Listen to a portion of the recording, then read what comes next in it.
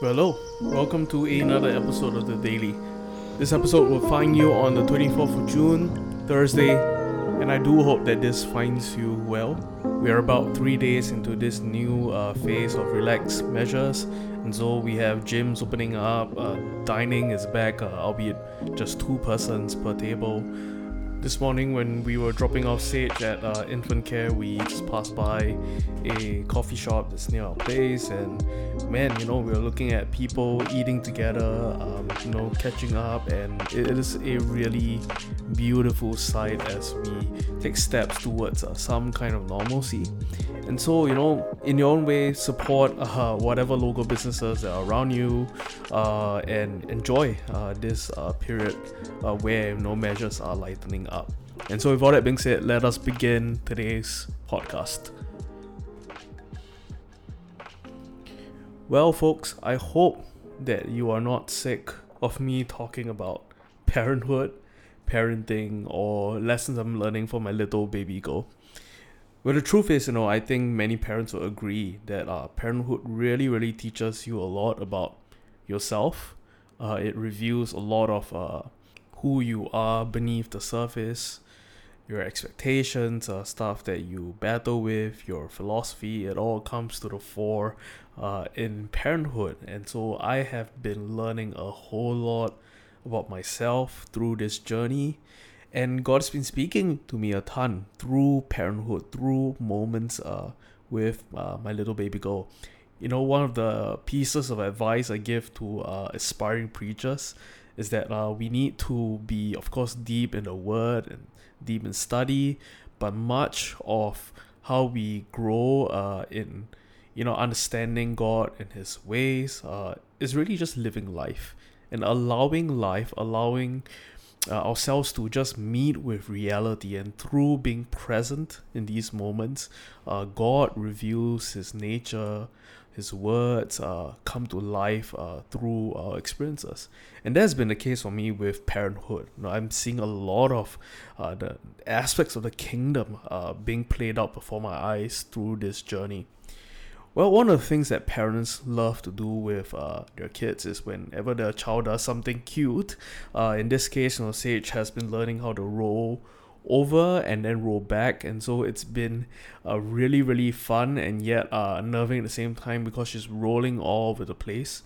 And it's one of my favorite things that she does, because she rolls up, she'll be really amused with herself and she'll start giggling, and I would almost instinctively whip up my phone and try to get the perfect shot, and so I have her up there, she's smiling, and I'm just snapping photos away and trying to get some shots so that I can put it on Instagram, send it over to grandparents, and maybe just write some, very thoughtful piece, about parenthood and put it on a blog or something.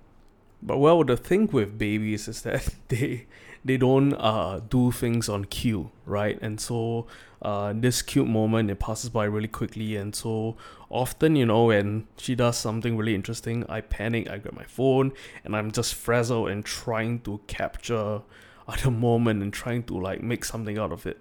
And here's the thing, instead of just relishing in the moment, enjoying my daughter and being grateful for her meeting certain milestones and growing and learning, I'm instead frazzled, frenetic, and trying to consume it, trying to make something out of it.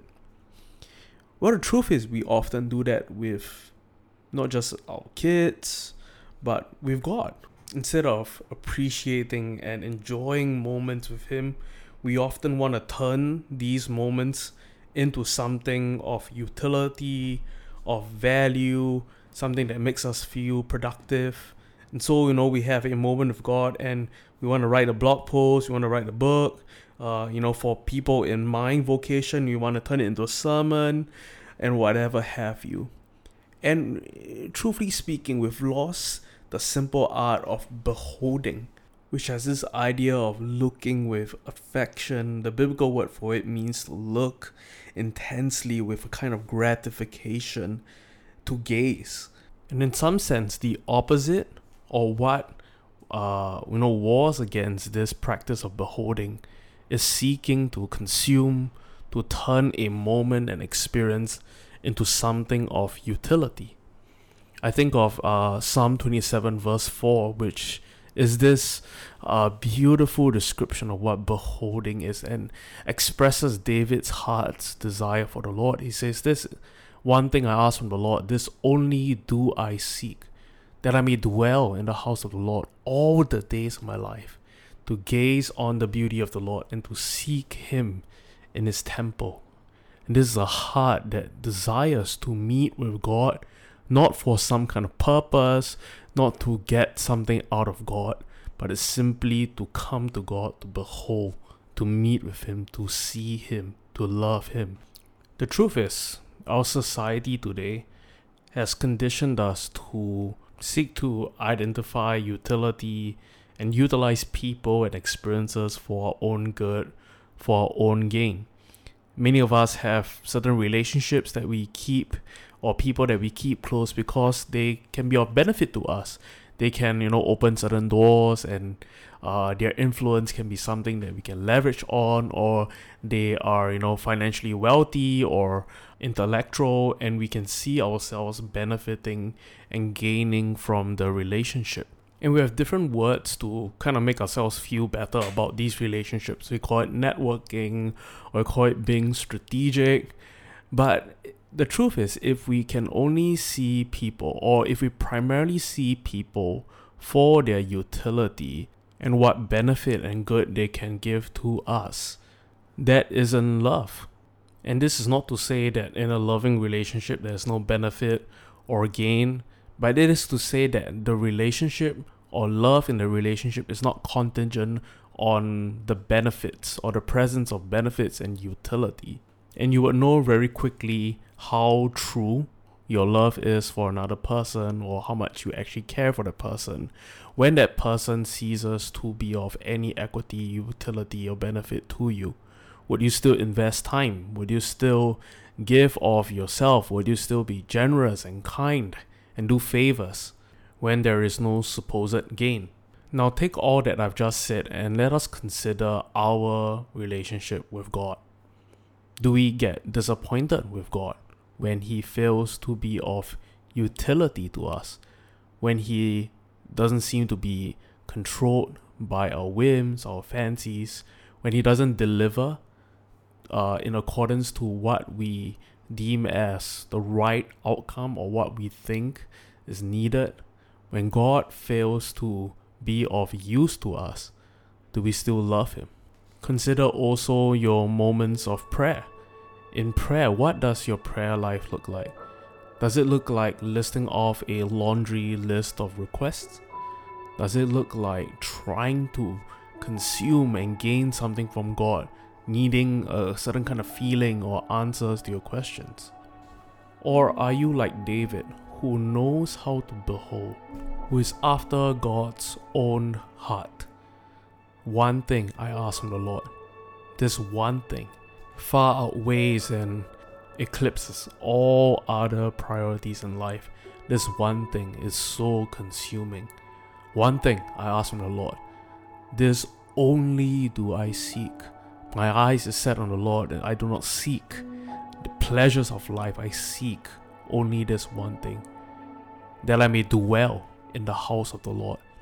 That I may dwell, that I won't just move past quickly, as a kind of passing motion, or just going through the motion, but I would dwell. I would take time and care to sit, to stay, to linger. I would dwell in the house of the Lord all the days of my life. All the days, not just in a season where there is need, in a season of struggle, where you just seek God because you're struggling and you really need Him to do something. No, David says, all the days of my life, in plenty, in lack, in sorrow, in joy, on the mountaintops, in the valley lows, all the days of my life, to gaze on the beauty of the Lord and to seek Him in His temple, to gaze, to look upon God, to be present with Him, not whipping out our phones trying to consume a moment, not trying to use it to our own personal gain or benefit, but just to sit, to dwell, and to stare. To stare and recognizing that in beholding, something deep is happening within our souls, our spirit man, as we behold God, giving Him our full attention and saying, no, we don't need anything else other than this moment. We just want you, God. That is beholding. And so for this morning, let us come to God. I want to first of all say before we move on any further that there is definitely validity in you bringing your requests to God. God is a good Father who longs to give good gifts to His children. And so we are to, as little children, come to God and ask, because He is a good Father and He loves us so. But there's also a kind of sacredness in coming to God, a kind of purity in coming to God, not needing anything, and just to love Him. And this act of beholding, of just staring upon God, loving on Him, looking at Him, brings to God astounding joy, because in this act we are saying God is not to be used or abused. God is to be loved, to be adored, to be looked at, to be gazed upon, to be beheld. And so this morning, let us spend a few moments in the quiet, to the best of our ability, sitting, dwelling, and beholding our God, His beauty, His presence, His glory. And so I invite you right now, wherever you're at, be it on your way to work or at home, just take a moment, pause, with your eyes closed, and with no words, just being still, and as David did, behold, gaze with the eyes of your spirit man, look upon God this morning. So let's spend a few moments doing so together.